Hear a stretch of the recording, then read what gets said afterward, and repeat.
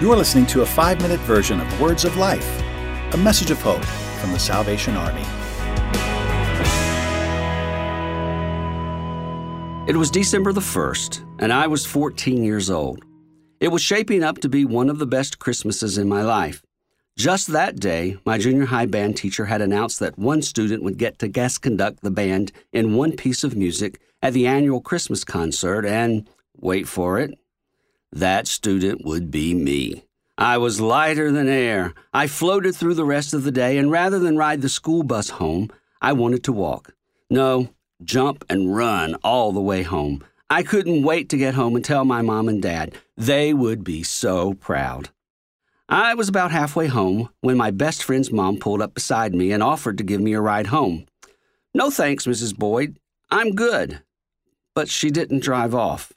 She had a very serious expression on her face and insisted that I get in the car and let her take me the rest of the way home. We sat in silence as she pulled up to my house and stopped the car. As I reached for the handle to open the door, she grabbed my arm, burst into tears, and cried, "I'm sorry. I'm so sorry." "What are you sorry about?" I asked. "Your dad. I'm sorry.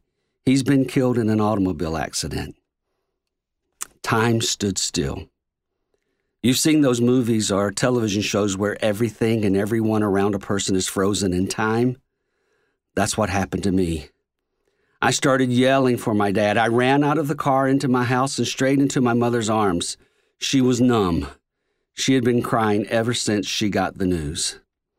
My dad, who was the chief of police in a nearby small town, was driving to the county courthouse to handle some business when a dump truck driver who had been drinking hit him head on. He was thrown from the vehicle and instantly killed. I never got to see him. His body was too mangled for an open casket service. Did I mention it was December the 1st? 24 days until Christmas. I was the oldest of 5 children. What were we going to do?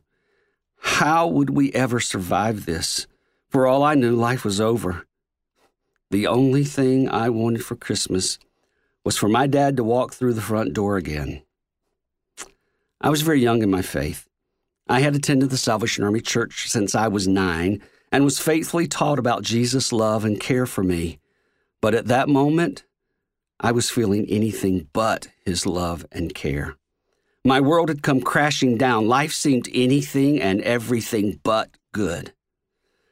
I began to think about how could we ever celebrate Christmas when such a horrible thing had happened to our family? How would my broken heart ever be healed? And just as my level of despair began to rise, in through the front door came the captains from the Salvation Army. Mrs. Captain put on her apron and began to clean the house from top to bottom, and then she started cooking dinner. Mr. Captain gathered the family together, and after crying with us and praying, he took me aside because I was going to be the man of the house now, and spoke to me. "I can't imagine the pain you're in right now," he said, "but God is going to give you an extra measure of his love, peace, and hope. You won't see it or understand it for a while, but he will. I promise." And looking back, I did see it. I saw it in Mrs. Captain as she came into our house, took charge, loved and cared for us as though we were her own family. I saw it in other members of the church family as they came in, taking turns to care for us and love us through the darkest days of our lives.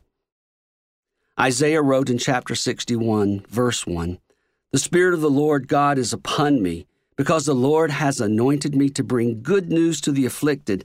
He has sent me to bind up the brokenhearted, to proclaim liberty to captives and freedom to prisoners." At 14, I didn't understand it all. But as time went on, and the wound didn't hurt as much, and as God's people continued to love and nurture me, I began to see this verse of Scripture being fulfilled in my own life. And today, I am in my 38th year of being a Salvation Army officer and have been given the privilege of reminding people who are hurting and feeling like I did all those years ago that God, through Jesus, wants to heal their brokenness and set them free. Thanks for listening. To hear the full version of this week's episode, subscribe to Words of Life on your favorite podcast store or visit SalvationArmySoundcast.org.